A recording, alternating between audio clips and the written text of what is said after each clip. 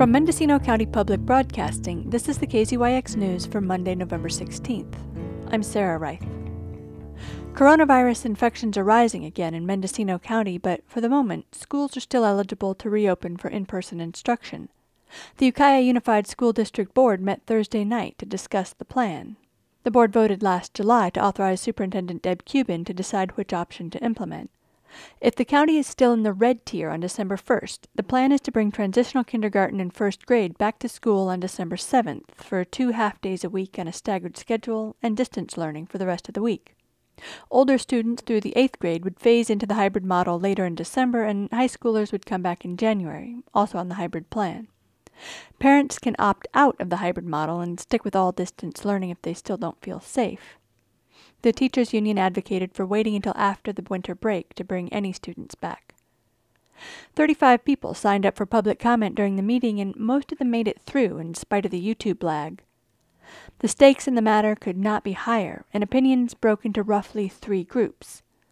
Those who are watching infections and deaths climb and want to hold off on in-person instruction. Those whose children are breaking down mentally from isolation and desperately want to go back to school. And those who believe the hybrid model is not a good enough alternative to take the risk and do the work to roll out. Christy McDougall is ready for kids to be back in school. Why do I get countless notifications about how to recognize and handle signs of suicide in school-age children? And that seems to be the answer. Let's manage the thoughts of suicide and not how we can get back to in-person learning as soon as possible. This does not make sense to me. Why does the district need 11 more weeks to open up the high school when they seem to clearly understand the urgent need and how important it is to our children's mental and emotional health? Our children are suffering. Chesney Kelly is a 10th grader who told the board she hates distance learning. I have been having nonstop headaches for about a week now, which is from staring at a screen. I have no social interaction. I'm not being dramatic. This has been our lives since March. I have 2 other siblings in the house with me, and at least one of us is in tears each night. Weekends are better because I can get out and do things, but once the week starts, do I get to go to school and see my friends? No, I have to sit in front of a screen and try and pass my classes. My entire life I have been a great student, always gotten good grades, and done good in school. Now I have no motivation to do any of the work. We need to go back to school because we're all just sitting here suffering. My friends complained of the same things. It's not just me. 42% of 10th graders in the Ukiah Unified School District had 1 or more failing grade in the first quarter of the school year. Almost 34% of socially economically disadvantaged kids are failing too. Those numbers are from a distance learning update that took a close look at Eagle Peak and Pomalita Middle Schools and Ukiah High School. But Marissa Sizemore, the parent of a kindergartner, wants to hold off on in-person learning, noting the coronavirus case numbers that were reported by the county dashboard for Thursday as well as Wednesday, which was a holiday.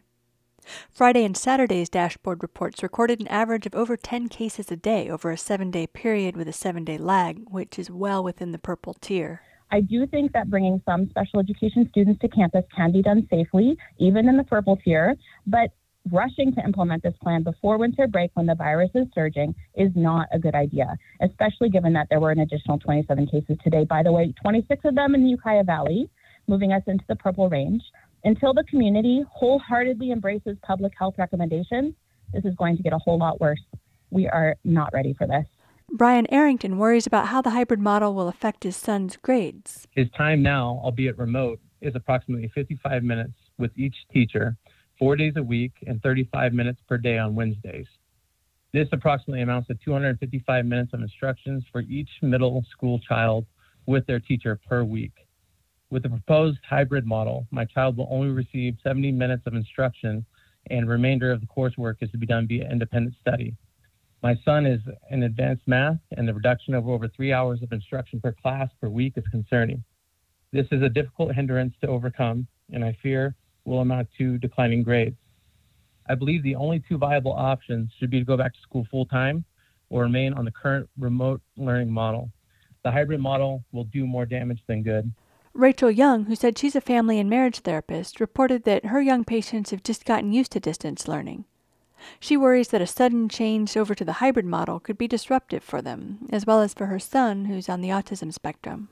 If he is forced to change teachers and try to go to school 2 days a week with someone else and then not be in school the other 3 days and us be on our own with packets, I'm worried that it's going to destroy him, frankly, and that he will not be able to navigate through that successfully in any meaningful way. Though many teachers and parents want to wait until after the holidays, some want kids to go back to school tomorrow.